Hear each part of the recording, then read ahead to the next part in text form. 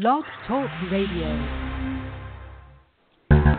We are the heirs of that first revolution. Will a strong and united America still be a force for freedom and prosperity around the world? America has created the longest peacetime economic expansion in our history. We are the heirs of that first revolution. Good common sense and sound judgment of the American people and their essential love of justice. Hi, welcome to the Kudzu Vine for September 23rd, 2018. I'm your host, David McLaughlin. Joining me as always, welcome Catherine Smith. Greetings from Atlanta. And welcome Tim Shiflett. Good evening, sir. All right, big show tonight. We have seen all these polls coming out, and many of them from one of our favorite polling firms, Public Policy Polling, so we thought it was time, and Tim helped us deliver. We're going to have Tom Jensen on the show in about 20 minutes, talking about just a myriad of his recent polls and some other things as well. So we're looking forward to that. I guess to start off, the political topic of the week, this past week, and the political topic of surely this coming week, and possibly I think this thing could be more weeks. The way it's going would be the confirmation process of Brett Kavanaugh. I think when we were on the show last week, we didn't mention as much because, you know, they had some hearings and it hit a standstill, maybe some recesses or what have you. And then we had started hearing about some allegations from back in Brett Kavanaugh's past. We didn't know names or much about it at the time, so it's hard to say anything. But since that time, we've learned a lot more. A psychological doctor from Stanford who lived in the same area growing up, we'll say, has some pretty substantive allegations. I mean, there's really some, ties there. And so definitely that all needs to be fleshed out. Amazingly, the Republican senators on the Judiciary Committee, Charles Grassley in particular, were never seemed to be 100% until just today on if Dr. Ford would testify. Catherine, what are your thoughts on how this thing's unfolded? Well, I mean, Chuck Grassley and, the whole bunch of them are treating this like it's a little bump in the road and, we're going to plow through this, I think Grassley said this morning. This is a very serious accusation. This is a lifetime appointment to the highest court in the land. So we need to get to the bottom, get to the truth, understand what happened, give Dr. Ford, Professor Ford, the opportunity to get to share her story in a comfortable and non-threatening environment, and the same for Brett Kavanaugh. But I'm this morning on the news shows they were all like, I don't know, I just dislike the attitude of we're going to get through this. Well, it's not a little bump in the road. It's very serious, and it needs to be treated with treated in a serious nature. And I hope that they'll all recognize that in the coming few days before Professor Ford testifies, because I hope that they can be respectful and responsible in that process. Yes.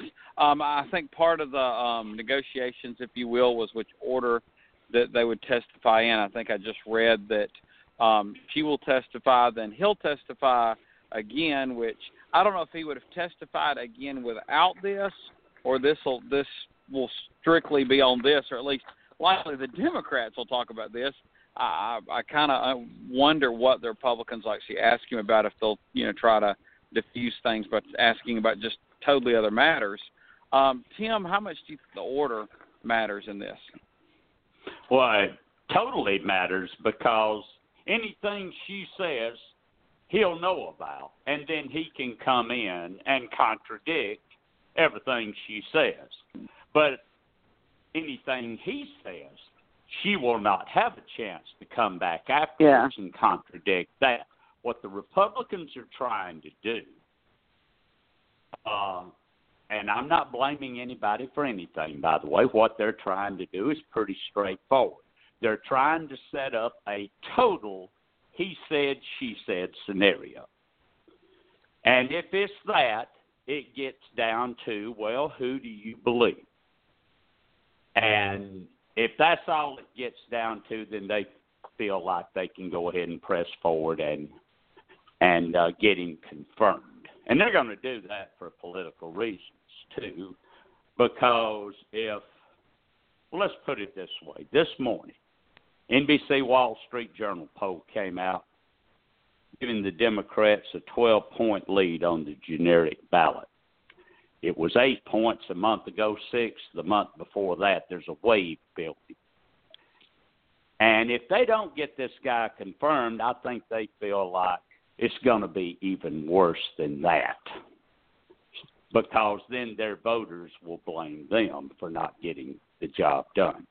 So I think that's what's going on, and I don't really know what's going to become of all of this, because they don't seem to be willing to bring anybody else up there under oath to corroborate what she's saying. So I guess we'll wait and see on Thursday, guys.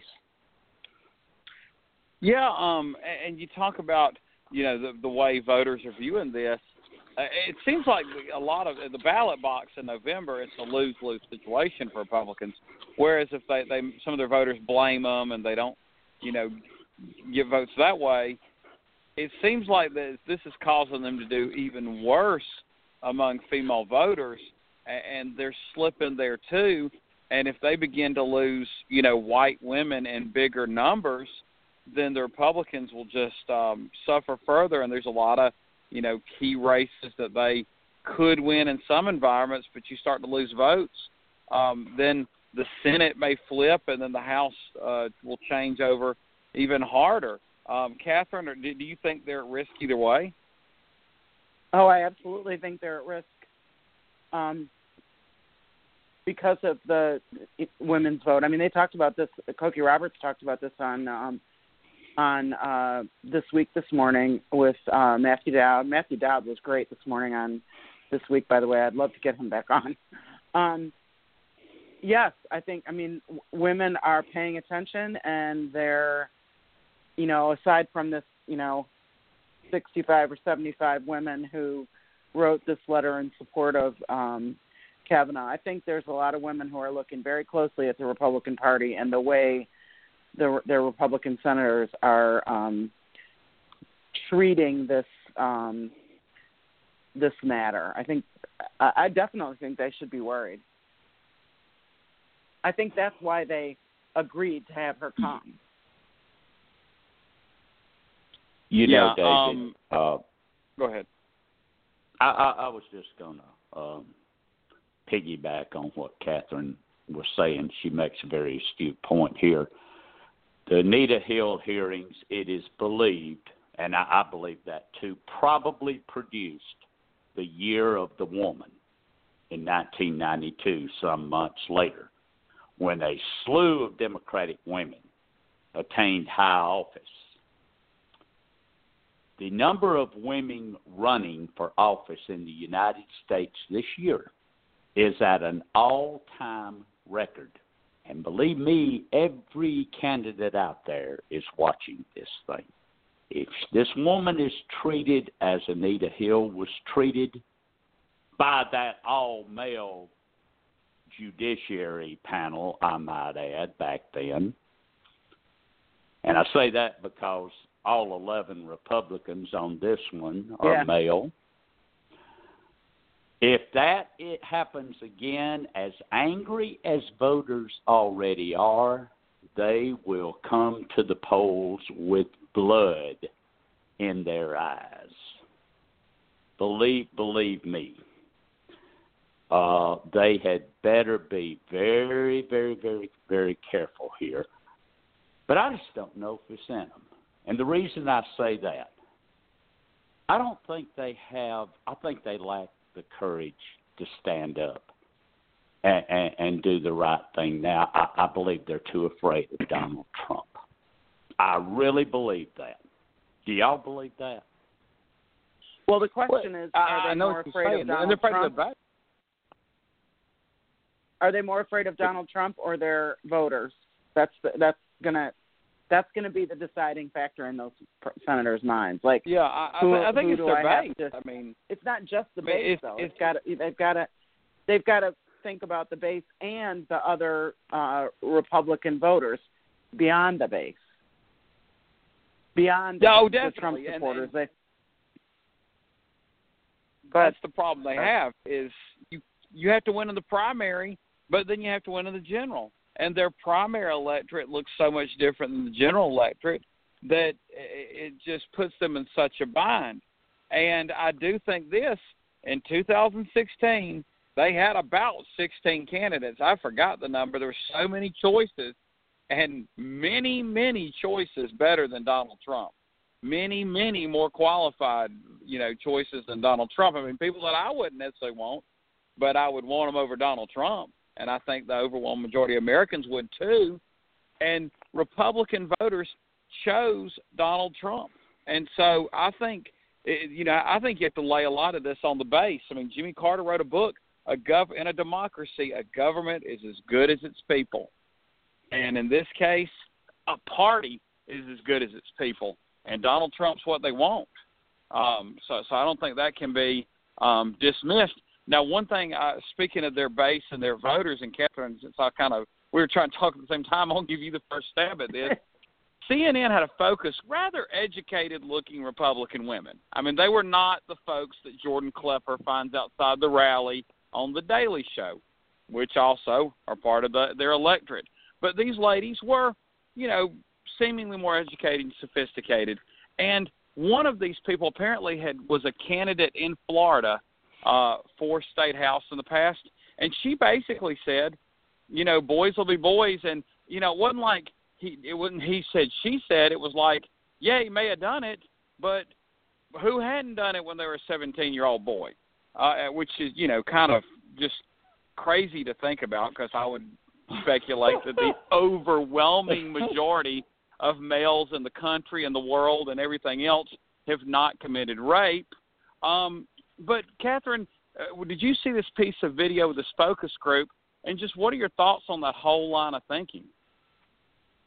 I didn't see that, but if I had, I probably would have thrown something at the TV. That is so – the thing that's so disappointing about that is it not only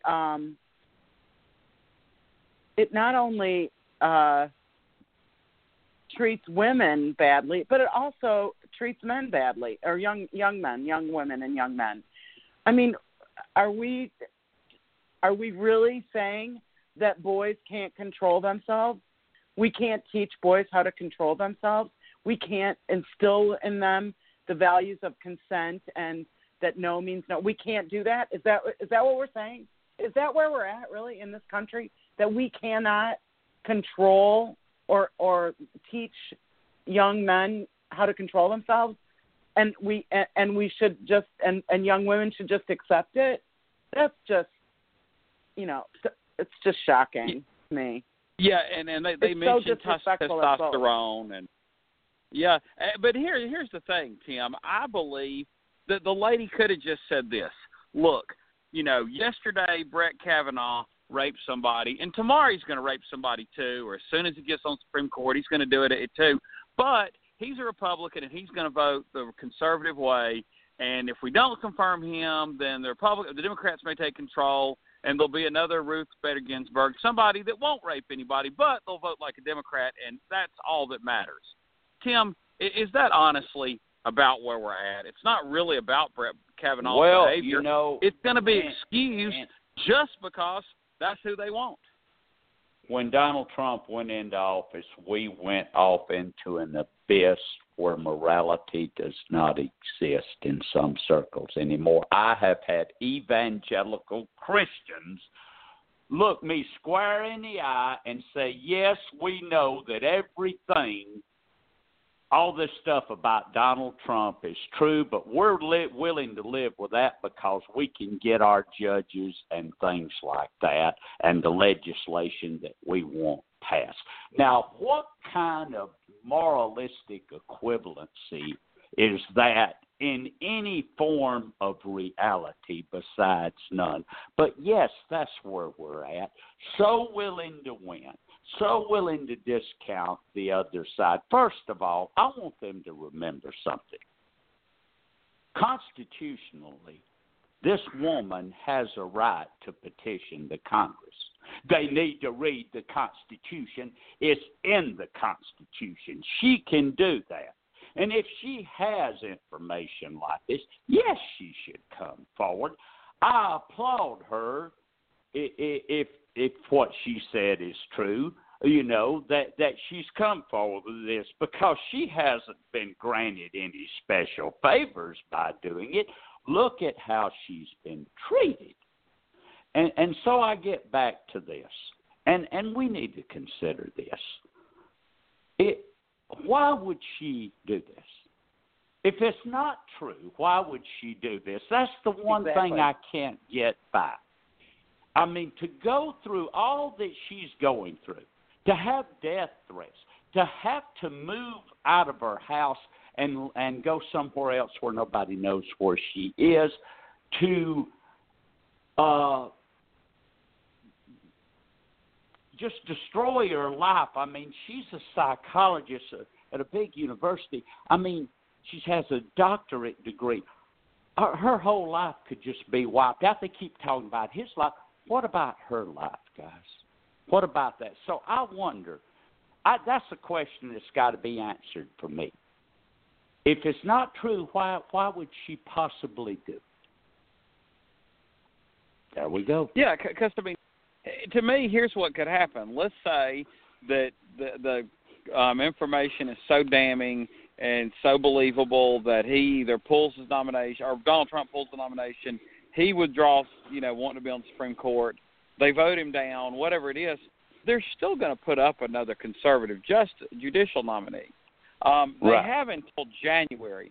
November is not the deadline on this thing because they'll have until they actually lose power, which will be sometime in mid-January. Now, and then, of course, they're going to have the cloud hanging over. It'll be him and Clarence Thomas will both serve with a cloud over their heads, and this thing will haunt them for election cycle after election cycle. Anytime he gives an opinion, he'll be known as the rapist if this testimony ends up being believed by, majority or more of the American public. So it's really going to be a stained, serving. And I wonder this. Let's say that the testimony was just so ironclad. We found out so much information that if this was a court of law, that a jury would convict him. I mean, it's that, ironclad to where it looks like this happened. How do Ruth Bader Ginsburg, Elena Kagan, Justice Sotomayor, the females on the court, how are they going to feel about serving with him? I mean, could they actually plausibly say, we don't feel safe in this work environment? And I know they're not 17, he's not 17. I mean, it's a different time, but still, could they plausibly make a case about saying they don't feel this is a safe environment, and what would that do to the Supreme Court? Catherine? Well, that's an interesting twist. I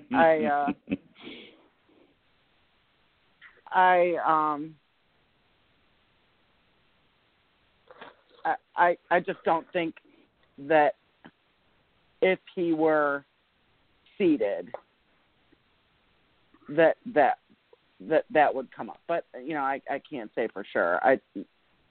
I don't know what the response would have to be. I guess the response would probably be some kind of security.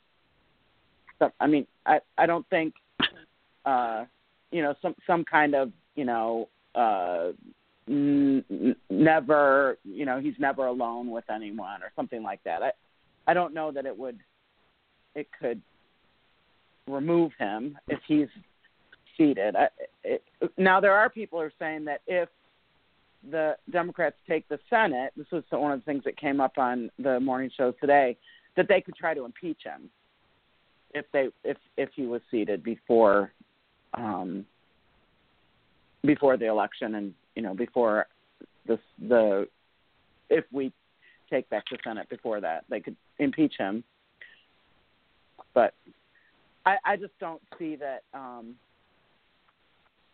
that if the evidence is so strong that it would put fear in those three really strong or four strong women, or three, I don't think that he would get seated. But it's an interesting scenario.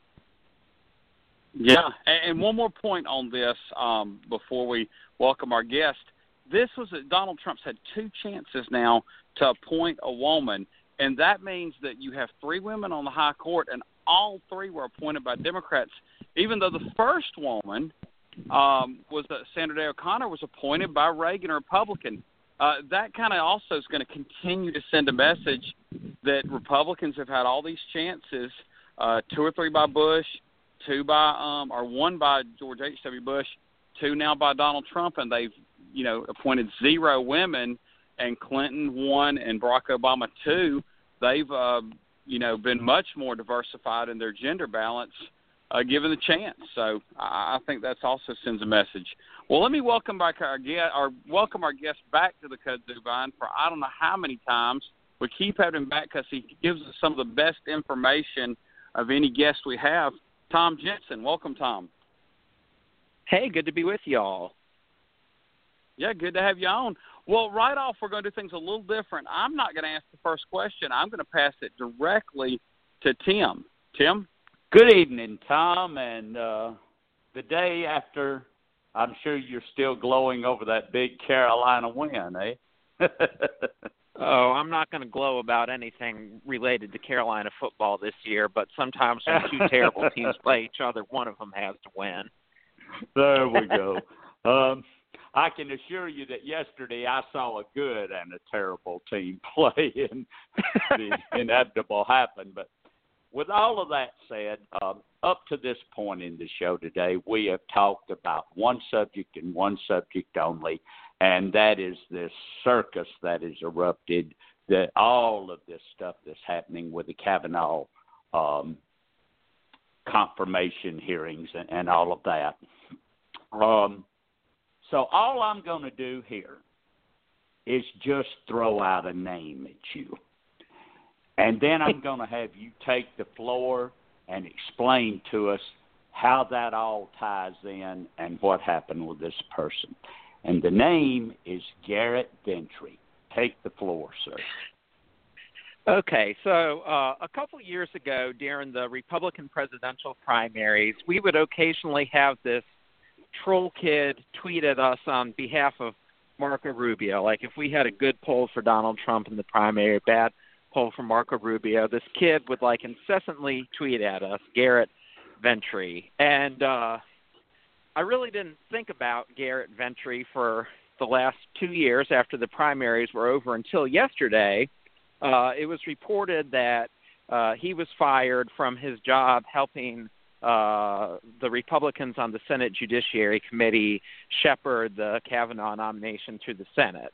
And what it turns out has happened in Garrett Ventry's life over the last 2 years is he went from being a volunteer for the Marco Rubio campaign to then being a quote-unquote social media advisor to the House Majority Leader in the North Carolina House. And I did not realize that really didn't realize that any legislator needed a taxpayer-funded social media person, but maybe if you told me that the House Speaker had a taxpayer-funded social media person, I'd say, okay, whatever. But I didn't know there was such a thing as, lower-level legislators having a taxpayer-funded social media person. But Garrett Ventry was doing that last year.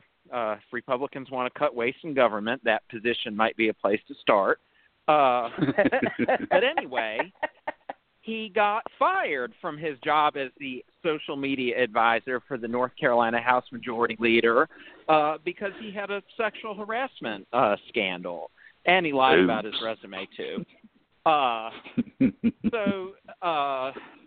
So anyway, he gets fired from this, I would assume, inconsequential job in the North Carolina General Assembly last year, and somehow 1 year later, he's on Fox News representing the Senate Judiciary Committee, getting the Kavanaugh thing through the Senate until, you know, he was dealing with Kavanaugh getting derailed by sexual misbehavior allegations until Ventry got derailed by his own sexual misbehavior allegations. But in some ways, it's just so symbolic of the Trump era that this totally unqualified, sketchy person just rises so meteorically. I guess that is just kind of how things roll these days in Republican circles. But some people do come back down to earth, and I guess that's what happened with Mr. Ventry since he got fired from his job yesterday. You know, Tom, when I was reading this story, and part of it you had on social media, I was thinking that same thing. How did this person go from being, you know, an unpaid volunteer, which there's millions of those out there, that's harassing, you know, your polling company, to, I mean, the front page of the biggest story of the year probably so far, and in the Supreme Court in 27 years, how does he get there? Is it symbolic of the Trump era that the door's been thrown wide open and that just anybody can walk in it? Well, I think absolutely, like, the biggest reason the Trump administration has been a mess so far is Trump himself. But absolutely, another big part of it is there's just a willingness to put people who are totally unqualified and in some cases totally sketchy into these positions that I don't think anybody ever would have been put into in a previous administration, and that includes both Democrats and Republicans. I mean, it's almost like competency and experience is a negative for people getting hired into key roles sort of surrounding this administration.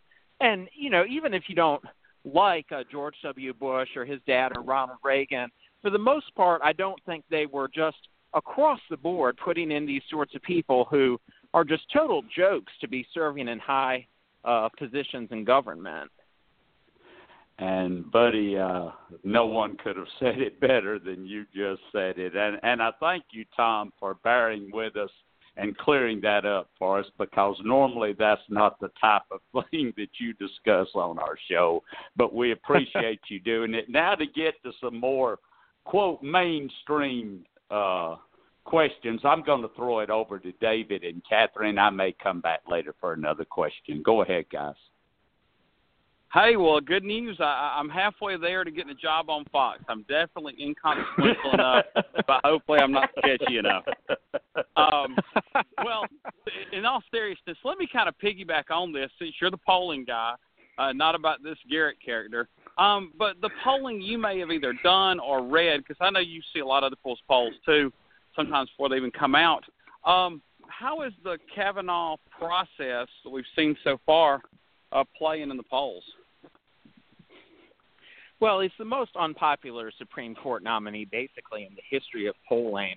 For the most part, when people get appointed to the Supreme Court, voters just sort of assume that they're qualified and say, yeah, I support them being confirmed. And even before any of this recent controversy came out, Kavanaugh really was polling in a pretty mediocre way. Voters were about evenly divided on his nomination. You'd have 40% or so say they wanted him confirmed, 40% or so say they didn't want him confirmed. And in the last week, as these allegations have come out, definitely the tide has sort of moved against him. There was even a Fox News poll that came out today that said voters opposed Kavanaugh's confirmation by 10 points. Wow. So definitely this is having an impact on public opinion. We've less been doing national polling about the nomination than doing some polling surrounding some of the specific senators who are kind of seen as being on the fence. And we did a Maine poll in August and found that by 5 or 6 points, Maine voters wanted Susan Collins to vote to reject Kavanaugh. And then we polled Maine again this week after all these new pieces of information had come out, and Maine voters said by 15 or 16 points that they wanted Collins to reject Kavanaugh. So there's been about a 10-point shift for, I think, maybe the senator who's most on the hot seat with this particular issue. And it really is something that I think could be a transformative issue in the political career of someone like Susan Collins, because what's sort of funny about her situation is that Democrats actually like her better than Republicans. She wanted to run for governor of Maine this year, and she didn't because she wouldn't have won the primary election. So her strength as a politician has been based on her appeal to Democrats, and if she votes to confirm Kavanaugh, that's really the kind of thing that could make that sort of appeal go away. And we saw this happen so many places sort of in the opposite direction. And 2008, 2010, Democrats in more conservative areas who'd been able to stick around forever, and then if they voted for Obamacare, that was that. It didn't matter how popular they'd been in the past. People were just willing to turn them out over that. It's going to be interesting to see if Collins ends up voting for this nomination, if this is an issue that has a similar effect on her career, where previously she just seemed like she was unbeatable, and then she cast that unacceptable vote and sort of lost all that appeal that she had across party lines. Yes, I mean, that's going to be interesting to see as this unfolds. Well, speaking of Senate races that are very, very interesting, one of, to me, the most interesting races is in Texas. And you did a poll this past week, and there's been a lot of polling in Texas, and it's kind of been all over the place. But y'all's was kind of pretty much kind of more in in line in the middle, where you showed Ted Cruz under 50, but up about 3 points. Tell me about your findings and anything else within that you found, and then tell me about you looking at other things where you think the race is. Sure. We've done a few polls there recently and have generally found Cruz up by 3 or 4 points. And as you say, he's close to 50%, but he's not over it. It's basically a situation where Beto O'Rourke, if he's going to win, probably needs to get about 15% of people who voted for Trump to come over and vote for him. And right now he's at more like 9 or 10% of people who voted for Trump are coming over to vote for him. So he's doing a better job of winning over voters who voted Republican last time, certainly than Ted Cruz is of winning over voters who voted Democratic. If you voted Democratic in 2016 in Texas, for the most part, you're not going to vote for Ted Cruz this time around. So it's just a question of whether O'Rourke can win over enough of those normally Republican-leaning voters to get a 10-point shift in Texas from 2016 to 2018. Because one thing that was interesting in the 2016 election is that even though Democrats obviously did worse nationally than they had in either 2008 or 2012 with Barack Obama, Texas actually moved Democratic in 2016, even as the country as a whole was moving Republican. In each of Barack Obama's elections, he lost Texas by about 12 points. Hillary Clinton only lost Texas by 9 points. So it moved 3 points Democratic, even as the country as a whole was moving 2 or 3 points more Republican. So we see that trend happening where Texas is getting more competitive for Democrats. It's just a question of whether O'Rourke's quite going to be able to take that from -9 to +1. But even if he just takes it from -9 to -3 or -4, I think it makes it clear that we're getting closer and closer to the point where Democrats might actually be able to win something in Texas for the first time in about 20, 25, 30 years since they won a governor or Senate race there. Yes, kind of a follow-up on that. Your numbers were just fascinating with how many voters or what percent he needs to switch over. What's the number he could get to switch over? Like, let's say if he got to 12, what's the turnout numbers he could look at? I mean, is there a way that he can turn out more voters and then some Republican suppressed turnout and he doesn't have to flip 16? Is there any scenario like that you know of? Yeah, no, that's a really great point, and that really sort of encapsulates the midterm election in the whole country and not just in Texas, is what Democrats need to do to have the kind of election that they want to have is certainly part of that is flipping over Trump voters. But as we know, most Trump voters are pretty set in their ways, so you're not necessarily going to win, especially in difficult territory, just by flipping Trump voters.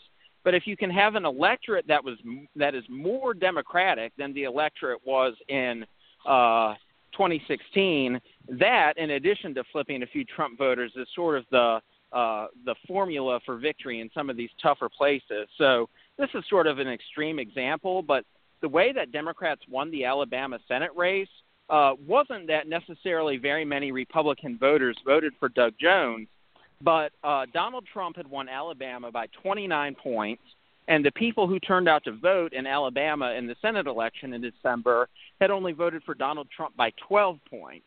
It was a 17-point more friendly to Democrats electorate than who had turned out the previous year, and that, more so than Republicans themselves actually voting for Doug Jones, is how Democrats won. It was more just the engagement advantage. And that's happened a lot for Democrats in places, not to that extreme, but like in Virginia, a big part of how Democrats were able to go from winning the presidential race in the state in 2016 by 5 points to winning the governor's race in the state last year by 9 points was that, again, the people who turned out were a little more Democratic than the people who had turned out the year before. So if O'Rourke can turn this state that voted for Trump by 9 into an electorate that only voted for Trump by 5 or 6, then you're definitely then have a lot less work to do to win over Trump voters. Yes, and I'm to be on the record, I'm pro both. I think you switch voters over and you try to push out your base. Suppressing the other group's base, you kind of have to leave that to the other side unless you want to do illegal or dirty tax, which I'm not in favor of. One more thing before I pass it to Catherine and then on to Tim. Yes, is Arizona. I know you did some polling there. In particular, I know they have a governor's race, but more interested in the Senate race. There, Republicans avoided having two very, very unattractive candidates, but they got the more moderate of the three candidates. And so it looks like it's still a competitive election with Democrats having a slight lead. What are y'all finding? Yeah, that's definitely how I feel about that election, is that Democrats do have a narrow advantage, but it's not so wide that you can really feel confident saying 6 weeks out from the election, yes, they're going to win that seat. The one Republican-held seat that I do feel quite confident about for Democrats is the Nevada Senate race. We've consistently found Jackie Rosen leading Dean Heller by about 3 to 5 points there in Heller's reelection campaign. And Nevada's a state that Democrats aren't really ever going to win there by 10 or 12 points, that kind of thing. But Democrats do have an advantage. And in a normal sort of year, like a neutral political climate year nationally, Democrats are generally going to win in Nevada. They're only going to lose in Nevada if it's a really bad year for Democrats, like 2014 was or something like that. So this is not only a neutral year, but actually a positive year for Democrats nationally. So I just don't think Dean Heller's going to be able to hold on sort of in that climate, and I don't think that Republicans are going to be able to hold on to the governor's office. And Republicans are really hoping to pick up a couple of Democratic-held House seats in Nevada this year, and I don't think that's going to happen either. So it's one of those things where even though Democrats might only win by 3 or 4, it's going to be really hard for Republicans to make up that 3 or 4 point advantage. So I think Nevada is the best pickup for Democrats, and then Arizona after that, and then Texas and Tennessee are probably about tied after that. Yes. Well, I'm going to go ahead and pass it to Catherine, and she may have questions about one of those states. Catherine? Hi, Tom. Nice to have you on again. Always good to be with you. Have the returning champion. I can't, I got to ask about Georgia, about our governor's race. What are you seeing, and what's your interpretation of the governor's race here in Georgia? I mean, I definitely think it's a 50-50 kind of race. We were talking about how Texas had moved more Democratic than the rest of the country, even as the rest of the country had been moving more Republican. The same thing happened in Georgia in 2016. In 2012, Barack Obama lost Georgia by 8 points to Mitt Romney.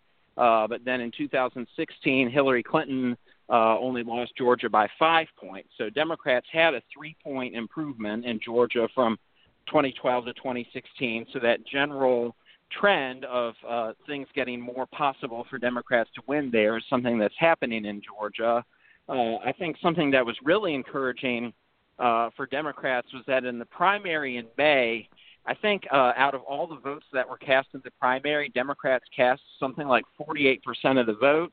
That may not sound that impressive, but I believe, and I think Tim and I talked about this at the time, I think in 2016, Democrats had only cast 38% of the primary vote in Georgia. So to have that 10-point increase in the share of the primary vote that Democrats cast, I think, shows the extent to which Democrats maybe are a little more energized. And also with Georgia having open primaries, it's not necessarily just Democrats being more energized, but people who maybe usually vote in Republican primaries might have wanted to go vote in the Democratic primary, which I think is generally a positive sign for Democrats as well. I think talking about this motivation, changing the electorate game versus getting Trump voters to flip sort of game, I think that for Stacey Abrams in particular, if she's going to pull out a win, it's going to have more to do with changing the electorate than getting a lot of Trump voters to come over and vote for her. It's just a reality that we saw in 2016 that a lot of more conservative voters are not particularly willing to vote for a female candidate. And those folks who are hesitant to vote for a female candidate, I think, whether they'd admit it to you or not, are probably really hesitant to vote for a black female candidate. But one thing that certainly has always been true in Georgia for the most part is that white voters participate in the voting process at a higher rate than African American voters. So if a couple 100,000 African Americans who didn't bother to vote for president in 2016 are so motivated by Stacey Abrams that they come out to vote this time, that is her path to victory, is to get people out who generally would never vote in a midterm election. And I think she has a shot. And I think that's her strategy. That's exactly her strategy, is to get those non-voters out to vote. What are the other races that you think are really interesting? I always like to ask you that because you have such a eye on everything. What do you think? What are we going to be watching late into the night in November? Well, I really am guessing that on the House front, we're not going to be watching very late into the night, at least when it comes to who's going to have power or not. I think that Democrats are not only going to take control of the House, but I think they're going to take control of it by a pretty healthy margin. They need to pick up about 25 seats to get a majority, and I think that's going to end up being closer to picking up 40 seats. And I think one thing that's been interesting over the last few weeks is seeing that some of these pretty entrenched Republican incumbents in Democratic trending areas are just going to get blown out this year. They don't even have a chance. So like Mike Kaufman, the congressman from Colorado, Eric Paulson, the congressman from Minnesota, Kevin Yoder, the congressman from Kansas, all those guys have been in for at least 4 terms, and they've never really had that close of an election before. All their districts voted for Hillary Clinton, and it used to be that people would say, okay, I'm voting Democratic for president and I'll vote for Republican for the House, and I'll sort of split my ticket that way. And all of those people who maybe voted for those Republican incumbents in the past because of that dynamic, this time around are just voting Democratic across the board. They're not splitting their tickets anymore. So it's interesting to see that some of these Republican incumbents already look like they're pretty much gone, even with a lot of time remaining until the election. One thing that I think people might find particularly interesting on election night is, again, it's 6 weeks out and things could change. But I think if the election was today, Democrats would win 2 congressional seats in suburban Texas, the 7th congressional district in suburban Houston. I think the Republican incumbent John Culberson would lose to the Democrat Lizzie Panel Fletcher.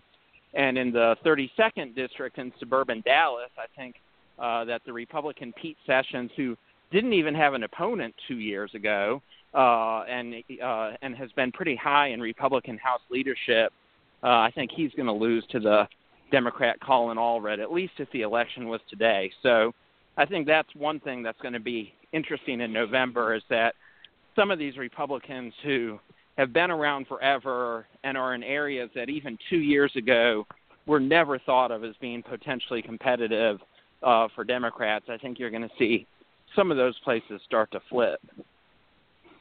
Well, also a lot of eyes on Texas on election night, I guess. We're all going to be looking at Beto and also those congressional seats.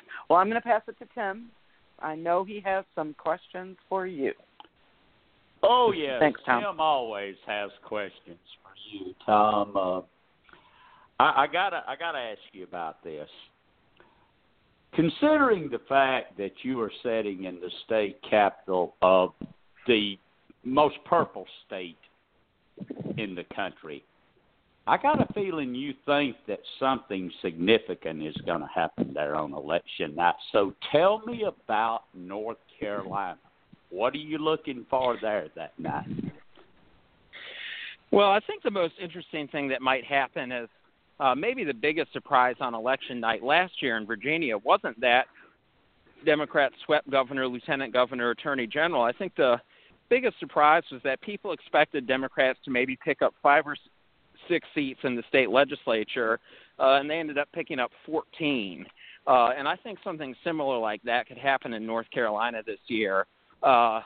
I joke, but I'm serious too, that I think Democrats could pick up anywhere from 0 to 23 seats in the North Carolina State House. And the reason I say that is because that's how many races are in single digits. So there aren't really any seats that you can point to and say, oh, there's a 100% chance that Democrats are going to pick up that seat from the Republicans. But there's so many seats that are really in sort of the highly competitive category that for the first time in 8 years, I actually think there's a chance Democrats could take control of the North Carolina House. It's a very small chance. But if you'd asked me that in 2011, 12, 13, 14, 15, 16, 17, I would have said absolutely zero. Not 0.1, not 0.001, not 0.0001. I would have said absolutely zero. And this year it's in the realm of possibility because there's so many races that are so competitive. So for those of us in the state, we're most interested in the state level. But there's also 3 congressional races here that Democrats have a really serious chance in. And it's really sort of a good lesson in the risks of gerrymandering, because basically what Republicans did with their gerrymandering efforts in North Carolina was they tried to draw themselves as many seats that in a normal election they'd win by 10 points as possible. So they drew themselves all these 10-point advantage seats.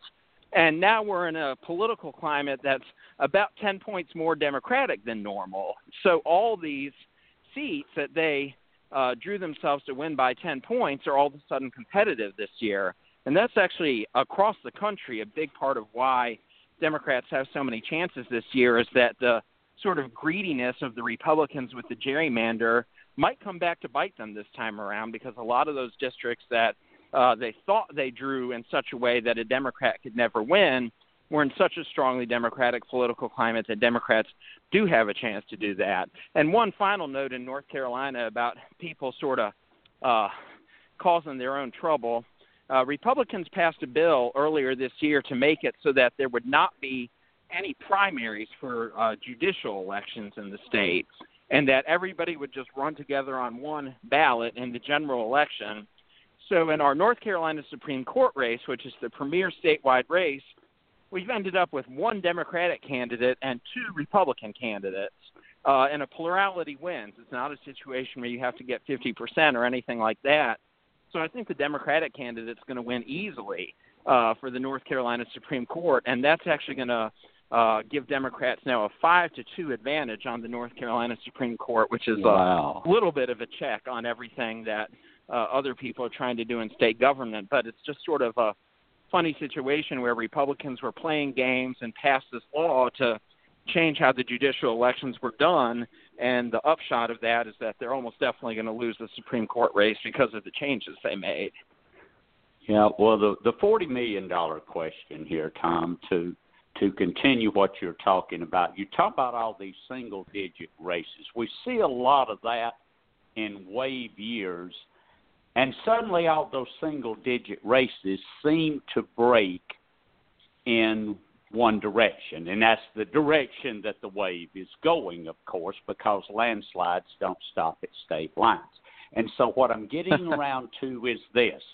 There's been much talk this year about a huge enthusiasm gap. Are you seeing that in your polling, and how pronounced is it if you're seeing it? Well, we definitely are seeing it, and it's something that we're seeing particularly in suburban areas across the country. So I think that a lot of races for Congress and state legislature and that sort of thing that look close right now really may end up going pretty strongly Democratic. That includes legislative races. For instance, in the Atlanta suburbs, there's a bunch of districts that Hillary Clinton won in 2016 that have always had Republican legislators that I think there's a pretty decent chance those might flip to Democrats this time around. Definitely what you just outlined about what happens in wave election years is definitely true. So I think that as good as people are already expecting things to be for Democrats, I actually think it's more likely on election night that things are going to end up being even better for Democrats than expected, than that it ends up being a disappointment, just because that's what happens in midterms. In 2006, everyone knew it was going to be a good year for Democrats. It ended up being an even better year for Democrats. In 2010 and 2014, everyone knew it was going to be a good year for Republicans, but it ended up being even better for Republicans. And I think the odds are that you'll see something like that happen again this time around. And the unpopularity of the president is still the driving force behind all of this? Yeah, that's the biggest thing, and beyond Trump himself, the biggest issue for Democrats that I think really has driven this being such a good election cycle for them is the Republican effort to mess around with health care last summer. Yeah. I think just really turned voters against Republicans in a way that they haven't recovered from yet. And it's a familiar story. 1994, Republicans didn't like what Bill Clinton did about health care. Democrats got creamed. In 2010, voters didn't like what Barack Obama did about health care. Democrats got creamed. This time it's going to happen the other time around. Voters didn't like what Donald Trump and Republicans were trying to do to health care, and this time Republicans are going to pay the price. Health care really is something that has just turned out to be a pretty defining issue in quite a few midterm cycles. Wow. Thank you for those astute points. And with that, let's throw it back to David to close the segment out. David? Yes. Well, Tom, thank you for being on. And before I let you go, if people want to read your polls, throughout the time when you're not on the kudzu vine, tell them a few ways to do that. Probably the best way right now is to go visit our Twitter account at PPP Polls. We've had sort of a transition in how our company operates over the last few years. We used to do a ton of polls just on our own and put them on our website. Now we are much more involved in hired client work. In the last week, we did 85 polls for various clients. So we don't have time to do the polls that we used to just do on our own and put out there. And a lot of the time, our clients are so kind as to decide to release the polls that we do for them. So our Twitter account's a good place to see those polls that they do decide to release. In the last few weeks, we had some congressional polls that we did in Minnesota, some congressional polls that we did in Florida. So that's the best place right now to sort of keep up with what we're finding. Yes, and if I'm not mistaken, I already follow you with our Kudzu Vine Twitter account because I often see the polls and are fascinated by them. Well, thank you, Tom, for being on the show again. Well, thank you all so much. Hopefully it'll be a good last 6 weeks, and the next time we talk, there will be good things to celebrate. Yes, That's sir. right. Thank you, sir. Yeah, thank you. All right, that was Tom Jensen. Public policy polling. Got time for one more topic, and man, what an interesting one. In the past few days, they have released some ads in Arizona where 6 different people in different lines of work all speak out about a congressman they're familiar with, Paul Gosar. And you're watching the ad, and you're like, and because they had the headline on Political Wire when I saw the first ad, and I'm like, well, you know, they don't like Paul Gosar's water policy or health care policy. You know, okay, I'm sure it's not anything I'd agree with, but what else is new? And then they go, that's my brother, that's my brother, that's my brother. 6 of his siblings not only disagree with him, but endorse the opponent and did so in a television commercial. Then, Catherine, you found a different one where they speak out against Paul Gosar. Now, Paul's not alone. Mama came to his defense in the last day, so she's on that side of the table at Thanksgiving. I have never heard of anything like this where they disagree so much that they would speak out against their brother and his policies, and then he just railed against them, called them leftist and socialist. I guess that's the new Republican playbook. You call the Democratic, usually candidate, but in this case, sibling a socialist, and that's what. So he runs against his own siblings the way you would run against a candidate. Catherine, like I said, you had found the other ad, which was probably even worse. What did you make of all this? It's crazy, isn't it? Like, I mean, that guy, I guess I've heard from a friend whose sister lives in Arizona that he is really a jerk. And, and like, he's one of the really bad ones. So I guess, the ones who know you the best are the ones who can criticize you, right? Your family. I was surprised. I wouldn't want to be at Thanksgiving at their house. Yeah, it definitely sounds like a mess. Tim, what were your thoughts when seeing these ads? Well, the ads were, hard hitting, and especially that one ad that you just laid out going into this segment. It was very hard hitting and pretty effective when they all revealed who they are. But his response, I mean, this is their brother saying Stalin would be proud, and they ain't nothing but disgruntled Hillary supporters, and they hate President Trump. And I'm with you. I don't believe I've ever seen anything like this. Not so many members of a family. You've seen like maybe one member of a family do something like that, but six brothers and sisters. Did you see the varied backgrounds they all were from? I mean, as far as their jobs and things like that. Mm-hmm. And all that's connecting them is that they're brothers and sisters to him. And like Catherine said, who knows them best? Your family does. I don't know if it'll flip the district or anything, but I'd say ad of the year so far. What do you think? Yeah, just because of the content, not because of the way they cut it. I mean, it was just you're given the material to work with. I don't know anything about this district, if it's a competitive district and this kind of thing would flip it.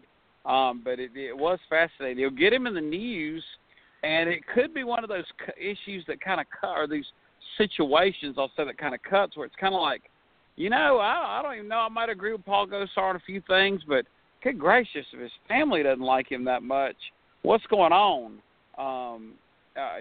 It was just kind of fascinating, although it was kind of interesting to think that 6 members of this family, and actually it's 7, because one of the siblings that was not in the ad was a Democratic nominee for another office in another state. They all Democrats. He's a Republican congressman. Mama, I guess she's an old Goldwater supporter then, if with this. It's just kind of an interesting family dynamic there, given how, polarized our country is from different facets that this family would be split up like this. One of the more interesting races now to watch in the country, to see how this one turns out, because sometimes something will catch your interest. or your eye, and you'll remember it. I think that's going to be one. Just like when Tom mentioned Colin Allred, I put that together. That's the former NFL player that left football again. He was, you know, decent player, but not a big star by any means. And he's running for office, and he really has a command of the issues. And I just remembered hearing his name when Tom was speaking. So that's going to be one of these races that I'll have some background on to want to find out more about. Well, thanks again to Tom Jensen for coming on, and till next week, that's been the Kudzu Vine. Good night, guys. We are the heirs of that first revolution. Will a strong and united America still be a force for freedom and